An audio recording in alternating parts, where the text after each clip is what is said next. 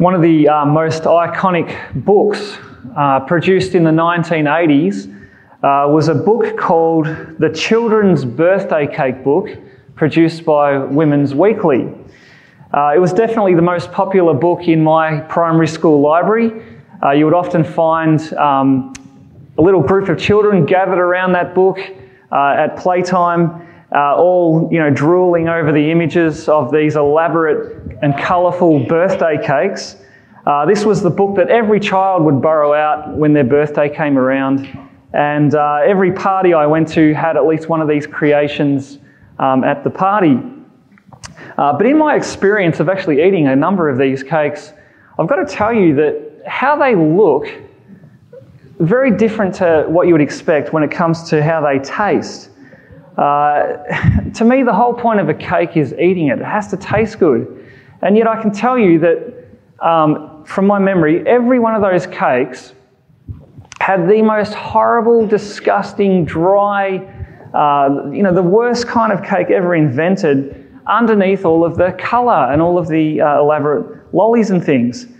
And so they always looked great on the outside, but inside they were absolutely horrible. And I start with that because the difference between how something looks on the outside and how it really is on the inside, that's actually the theme of this chapter. This is where God chooses a new king to replace Saul. But all the way through the chapter, you notice that these little references to seeing, how God sees, how Samuel sees, so we can talk about the difference between how God sees and how we see. And the contrast, it's drawn right through. And so it's a chapter that actually challenges us because we too do tend to judge by appearances. We do tend to make our assessment of things and people, circumstances by what we see. And what we see in this passage is that how we see ends up being very different to how God sees something. And so it's a challenging passage because when our perception of things is different to God's, then we're actually seeing wrong. And so this chapter is going to help us to get our perspective right, to start to see things from the way God sees them. So let's learn from this chapter how God sees and how we see and how we can get our perspective to line up with His. First, we need to think about how we see our circumstances. And that's in this first opening section. We're told in verse 1 that Samuel was grieving over Saul. Okay, the last chapter we looked at it last week, Saul was rejected as the king because of his disobedience, and Samuel was grieved by that. He grieved for some time. Now, why was Samuel grieved? Well, you've got to think about all the investment that Samuel made into Saul. Remember right at the start, when Israel asked for a king, Samuel was completely against it. He's like, no, God is your king, we're not doing that. And yet God showed Samuel, no, this is part of the plan. God helped Samuel to bring all of that about. Samuel invested all of that time into teaching the people how it would work, guiding both Israel and Saul in the process of becoming a king. And after all of that investment, after all that work in setting it up, Saul, this king, turns out to be a guy who just wants to go his own way. Just has his own rules. Doesn't want to follow God's rule. And in the end, Samuel had to rebuke Saul. He had to tell him that he's rejected as a king, which would have been a very difficult thing to do. But what a tragedy for the nation. Israel's first king is a total disaster. And Samuel was very grieved over that. He was grieved over the state of Saul's heart. He was grieved over the fact that Israel was led by a disobedient king who led the people in unfaithfulness. And Samuel was very upset. The whole way that the kingship thing has gone in Israel, from Samuel's perspective, was a total disaster. So no wonder he was grieved. But as verse 1 tells us, God comes to Samuel and he goes, look, how long are you going to be grieved? Get up. I've got a new step. And so God is telling Samuel that he actually sees it differently to Samuel, because God looks at this situation from the perspective of his sovereignty. And God is just about to unfold a brand new chapter in the life of Israel where he provides them a better king, one much better than Saul anyway. And so what looked to Samuel like the nation falling apart and all of the kingship thing going down the gurgler, God reveals to Samuel that no, there's some good times ahead. And so he says in verse 1, fill your horn with oil and go. I will send you to Jesse the Bethlehemite, for I have provided myself for myself a king among his sons. And Samuel, initially he's too afraid to go, because even though Saul is the rejected king, Saul is still on the throne. And Saul will see this as treason. And Samuel's kind of fearful for his life. God gives Samuel this cover. He says, if you go and do a sacrificial meal that will divert any unwanted attention, you'll be able to carry on this without bringing any trouble upon yourself. And Samuel goes to Bethlehem. When he gets there, the elders are all like afraid and trembling, and they're saying to Samuel, do you come in peace? Why would they say that? Well, think about the state of the nation. Think about Saul. Think about how it's all going horrible. And here a prophet turns up to your hometown. What are you thinking? He must have a message of judgment. But Samuel says, no, I come in peace. And he goes and he asks if all of Jesse's sons can be rounded up for a special meal together. Now, I just want you to notice the difference of perspective. So Samuel's looking on the whole way the kingship has fallen apart, and he sees this is a nation about to crumble, to go astray. And notice the difference between how God sees it. For Samuel, it felt like all of that effort that he'd put into making Saul king was all just a waste of time. All that investment into Saul. And it's borne no fruit. It's actually ended in disaster. And sometimes I think we can feel like that when it comes to serving the Lord. We might invest a lot of time into a ministry or into a person, and there's no fruit. And we can feel like the whole thing's a disaster. The whole thing feels like a waste of time. And we can even feel like giving up. And yet, notice how God encourages Samuel in this time. He tells Samuel, look, there are better times ahead. Okay, I'm still in control, God says. He reminds Samuel of the bigger plan. And he reminds Samuel that a true king is coming. And that's the key. There's a true king coming. That's the encouragement that Samuel needed. Hey, that's the encouragement we need as well. There's a true king coming. Okay, whenever life or serving the Lord feels like it's in vain, it never is. Why? Because there's a true king coming. So keep that in mind. That's perspective. Now, I'd like to spend more time on that, but I really need to get to this next point, because this is where the heart of it all is. And it's about God's perspective on the heart. Okay, so we just looked at God's perspective on circumstances. Now let's think about God's perspective on the heart. And that's in verses 6 to 7, where Samuel, he's at this meal. He has Jesse's family there.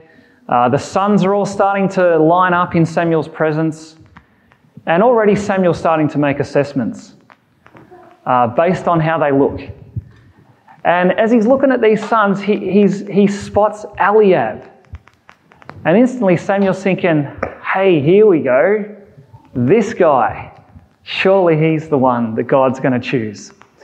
That's what it says in verse 6. And what is it about Eliab? Why did Samuel think that's got to be the one? And it all came down to his looks.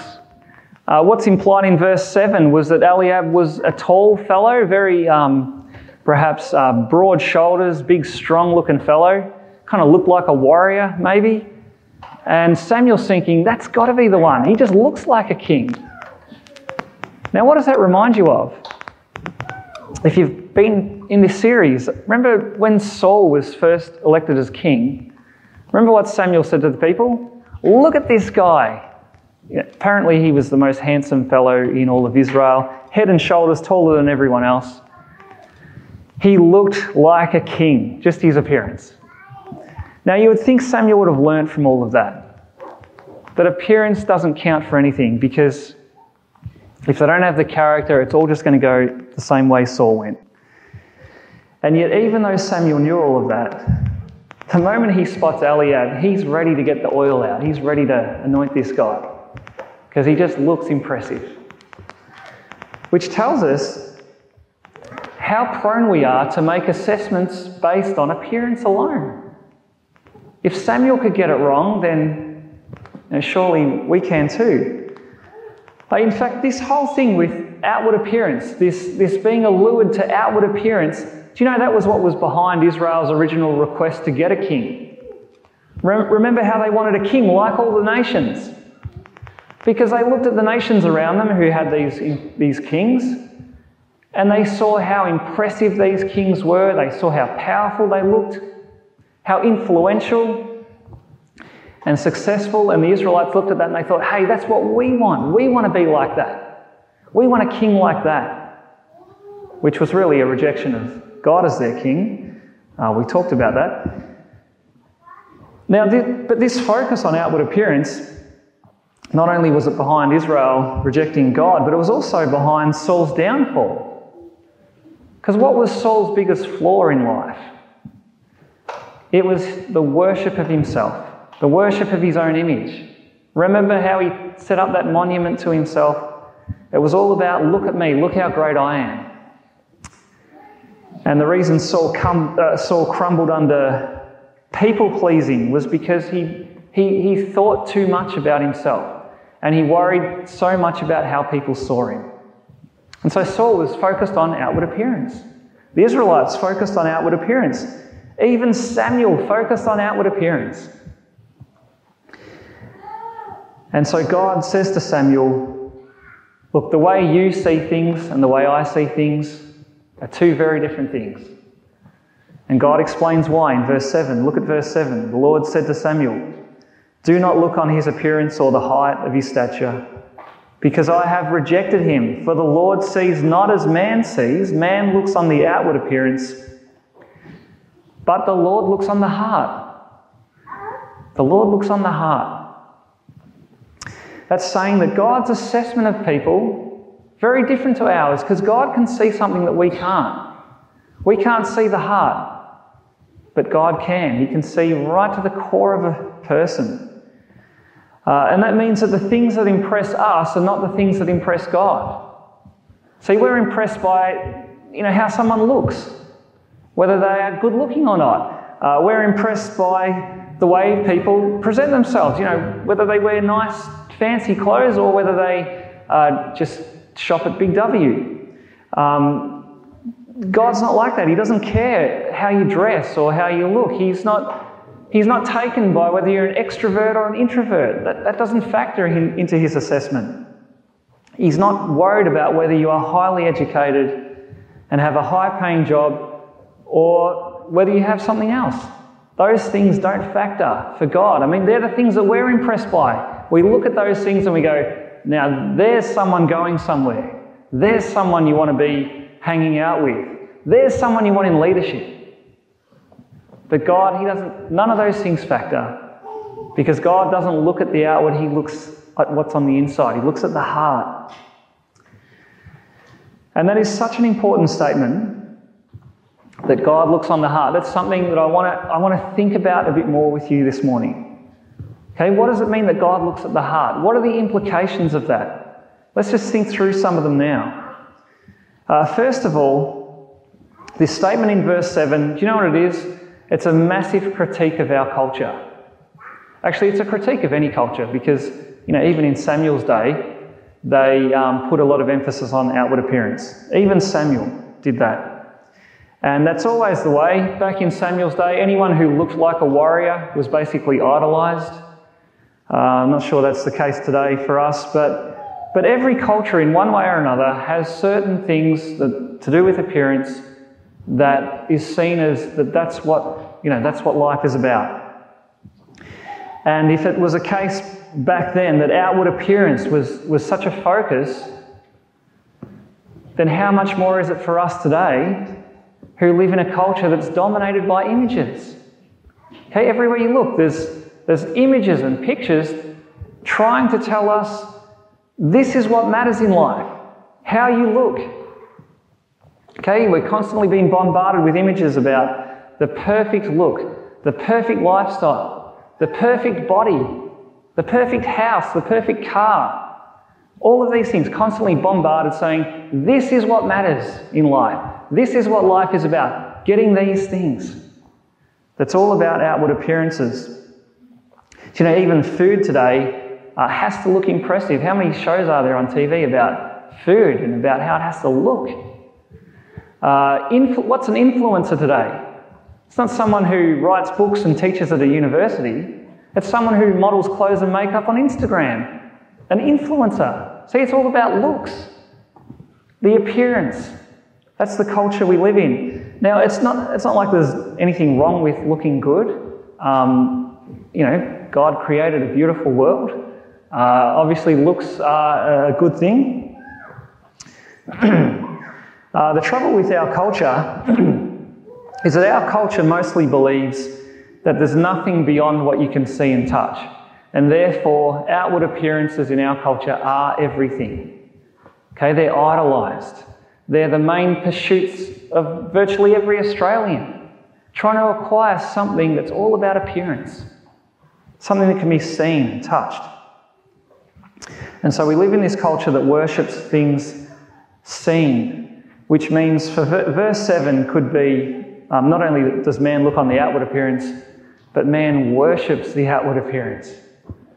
And that's certainly the culture that we live in. And we need to realise that that is such a different approach to the lifestyle that God has revealed in His Word. Okay, the life that really matters. According to God, the deepest joys and the things of most significance are actually the things unseen. Okay, the things of eternity. They're the most significant things. They're the things that are actually worth pursuing because they're the things that last. What is God on about in people? He's on about changing them from the inside. His Spirit changing their hearts. And so if we were to ask the question, you know, if we're to see differently, if we're to see from God's perspective, what is it that makes someone truly beautiful? You know, what is a truly beautiful woman? What is a truly beautiful bloke? Not that I normally use that sort of expression, but what makes someone truly beautiful? It's the inner life. Okay, not the fading exterior, but the inside, a heart transformed by the Holy Spirit. Or if we were to ask, what is the perfect lifestyle from God's perspective? Okay, it's not having the most stuff. It's actually seeking first the kingdom. See the difference in how God sees and how we see. Okay, man looks on the outward appearance, but God looks on the heart. And here's what happens when God opens your eyes to see the gospel, you know, to see Jesus in all of His glory. What actually happens is you do start to see things differently. You start to see see as God sees. You start to value what God values. And in many ways that's a gradual thing. You know, it's like your eyes are being slowly opened up more and more to be able to see things from God's perspective. And what will actually happen in your life is that there's that battle, that inner heart battle between valuing the things God values and valuing the things that the world values.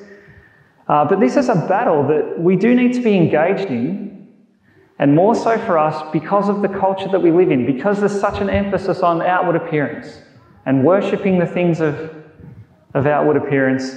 We need to fight this battle and Embrace God's perspective, because man looks on the outward appearance, but God looks on the heart. Another application of this would be how we interact with other people. And James has this very interesting little account in James chapter 2 where he says, imagine two people walk into church one day, and one guy is dressed in designer clothes, very flash-looking person, and then in comes someone who's dressed like a homeless person. And he says, look, if you show special attention to that fellow dressed in the nice clothes, but kind of treat the other one like, hey, get out of my way, he says, you're just like a corrupt judge. You're treating people in an unjust way. And that's something worth thinking through. We do tend to judge people on how they look. I mean, some of us here probably are more likely to show more patience to someone who is good looking than someone who is not good looking. Or we're more likely to make unfair assessments of someone's character just because of how they look. See, man looks on the outward appearance, but the Lord looks on the heart. This statement, it impacts who we choose as leaders, doesn't it? Okay, because when it comes to leaders, we tend to be attracted to those who have lots of charisma, those who are outwardly impressive, maybe those who have lots of education, very polished in their presentation and speech. But none of those characteristics even come into it when the Bible describes what a good leader is. Because a good leader is someone who has character, godly character. That's what makes a good leader. See, man looks on the outward appearance, but the Lord looks on the heart. This statement also has implications for how we think about worship. How we think about corporate worship, what we're doing today, gathered here like this. The Lord looks on the heart. Okay, so how should you prepare yourself to come here today? Where should the emphasis lie in your preparation for coming to corporate worship? It has to be the heart preparation. We read earlier where Jesus quoted Isaiah saying, "These people honour me with their lips, but their hearts are far from me." He says, "In vain do they worship me." Why does he say that? Because he was speaking to guys who were all about outward appearance. Had an appearance of a life of law keeping, and yet inwardly just living for sin and self. And you need to ask yourself, if God looks on your heart in worship, what does he see? Does he see someone who comes and what you're doing in here is just the overflow of the rest of your life? Or is being here something very different from life out there? Another implication, man looks on the outward appearance, the Lord looks on the heart. Another implication is that this has to shape what we teach as a church. Because what are we aiming at in our teaching? Are we aiming at conformity to a list of kind of Christian-y kind of rules? Christians are those who don't swear, don't get tattoos, don't play sport on Sundays. All those kind of those rules. Is that what a Christian is? Is that what we're trying to teach and encourage? Is that the focus of it all? Of course not. The Lord looks on the heart. And so we need to be thinking about, what is a Christian? A Christian is someone who has a new heart, a heart changed, so that life flows out of that. Remember that time when Jesus confronted a rich young ruler who came up to him one day and said, "Look, I just want to make sure I'm going to heaven when I die. What do I have to do? Just tell me what I have to do. I just want to make sure I get to heaven." And what did Jesus say to him? He said, "Well, how are you going with the law?" And he goes, yeah, I've done all that. I'm a good boy. I don't do big bad sins.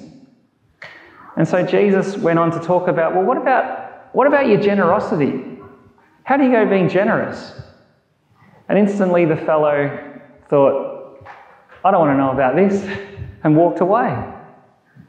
See, it's easy to say, look, I don't do bad stuff. I don't steal, I don't cheat, I pay my taxes, all those things.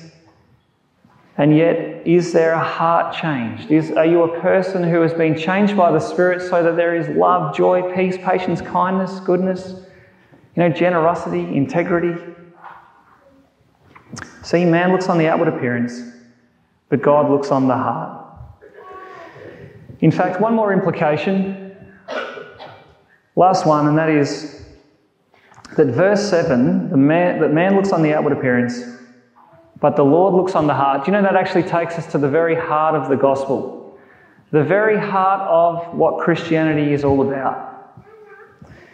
Because if you think about it, if the Lord looks on the heart, if he sees you truly, if he sees what you are really like and not the image that you try to project of yourself, what does God see when he looks at you?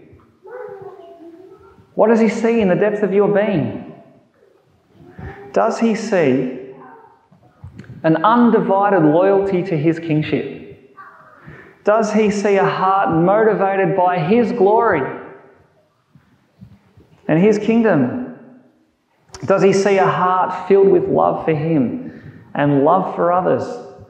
Does he see a servant heart? Is that what he sees when he looks into you?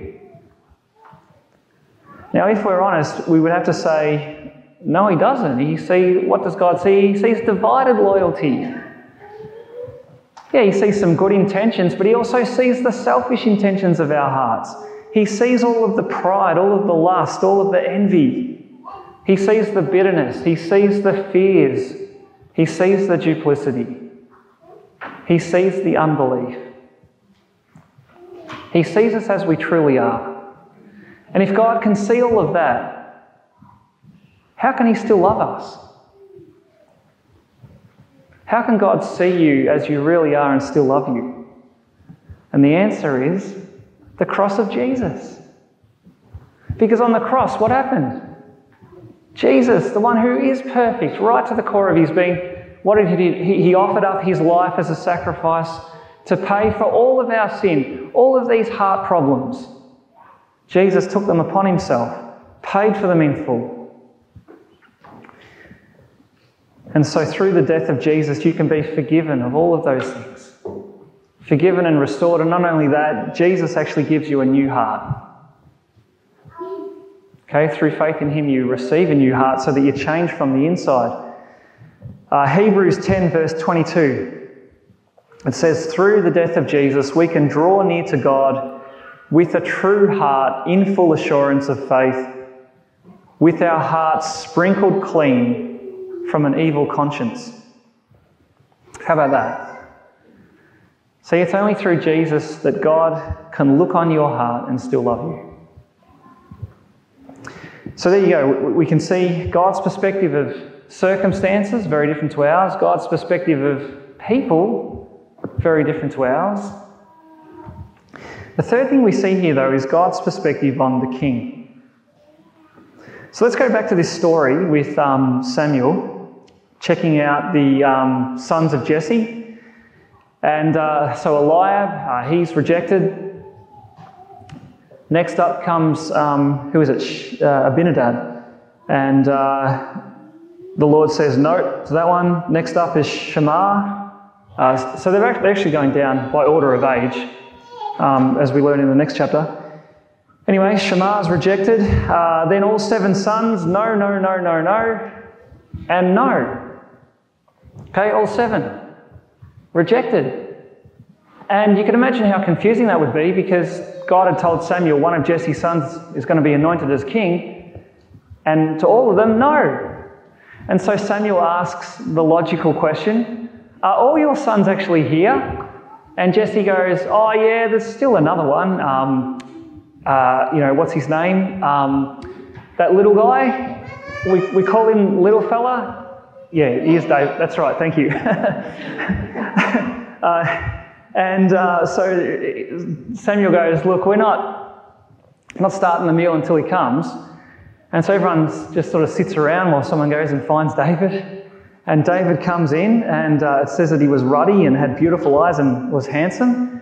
And that's actually a helpful point, because when it says the Lord doesn't look on the outward appearance, we can jump to the wrong conclusion to go, oh, that means God only likes ugly people. but clearly that's not the case, because he chose David, who apparently looked all right. But why is David chosen, though? It actually has nothing to do with his appearance. In fact, the emphasis here is that he is the little one. Okay, David's the youngest in the family, and at this stage he is a young fellow, probably not very tall, and no one would have expected that he would be the one chosen. And we know that because his dad didn't even bother to invite him to the meal, just left him out in the paddock with the sheep. See, no one would have thought David would be the one. And that's what's emphasised here. It's the unexpectedness of God choosing David of all people. It didn't fit. You know, he's the youngest, he's the shortest, and yet that's the one God sets his heart on. And Samuel takes the horn of oil, puts it on David, and anoints David as king. And then the passage ends. We have this section in chapter, in verses 14 to 23, which we're not going to go into too much detail, but you would think that at this point, that what would happen is that David would go to Saul and say, you know, get out of here, I'm now the king. And Saul would go, okay, and wander off, never to be heard of again. And yet that's not the case. Saul still stays on the throne. And the irony is David becomes Saul's servant, which is just incredible, because we've got the chosen king now serving the rejected king, and it pretty much stays like this for the rest of 1 Samuel. And so again, there's this difference of perspective, how God sees and how the people see. Because from all appearances, who's king in Israel at this stage? Saul. And yet from God's perspective, who is the king? It's David. Okay, David is the unseen king. It'll be like that for the rest of 1 Samuel. And do you know, just to cut a long story short, there are so many ways that David points us to Jesus in this chapter. Because just like David, Jesus is the kind of king that you would never expect. You would never expect Jesus to be the ultimate king, okay, the Messiah king, the king who came into the world to deal with the main problem with this world, and to be the risen one who is going to come back one day and make everything right again. Okay, bring peace to the world. You would never expect that it would be Jesus. No one expected it on the day, because when they saw Jesus in the way that he was interacting with people, they thought, you know, this can't be the one. Look at who he hangs around with. He hangs around all the rejects. How could he be the one? But the thing that threw people the most about Jesus, it wasn't that he was short like David. It was actually that he suffered. Okay, that he was rejected, that he was crucified. See, no one would have thought that this one who was hung on a cross could actually be the king of the universe, the one who's going to come back and fix everything one day. Who would have thought? Because Jesus, he just didn't fit with the world's categories of success. He didn't fit with the world's category of power, of beauty, of fame. He was despised and rejected, a man of sorrows, and yet he's the one that we can pin our hopes on to renew the whole world one day, because he is the king. But the other connection to Jesus in this passage is the fact that, like David, Jesus right now is the unseen king. Okay, anyone in Samuel's day would look and they would go, Saul's king. And yet who was the real king? David. And it's just like that today. You ask anyone on the street, who is the king? And you'll get all kinds of answers. But see, there's a difference between how God sees and how we see right now, it doesn't look like Jesus is the king. You know, you watch the news and there's all this stuff going on in the world and it looks like it's all out of control and it's going nowhere. Like it's all about to fall in a heap. And yet if we had God's perspective, we would see it a whole lot differently. We would see that everything's working according to a plan, and at the end of that plan comes a day when Jesus will return and he will put everything right because he is the king. He's the king right now. So the main thing from this passage is, where does that leave you? Have you embraced Jesus as your king? Because that's the only thing that matters, that Jesus is your king and that you've received that new heart from him. Because he's the only one who can change you from the inside. Okay, man looks on the outward appearance, but the Lord looks on the heart.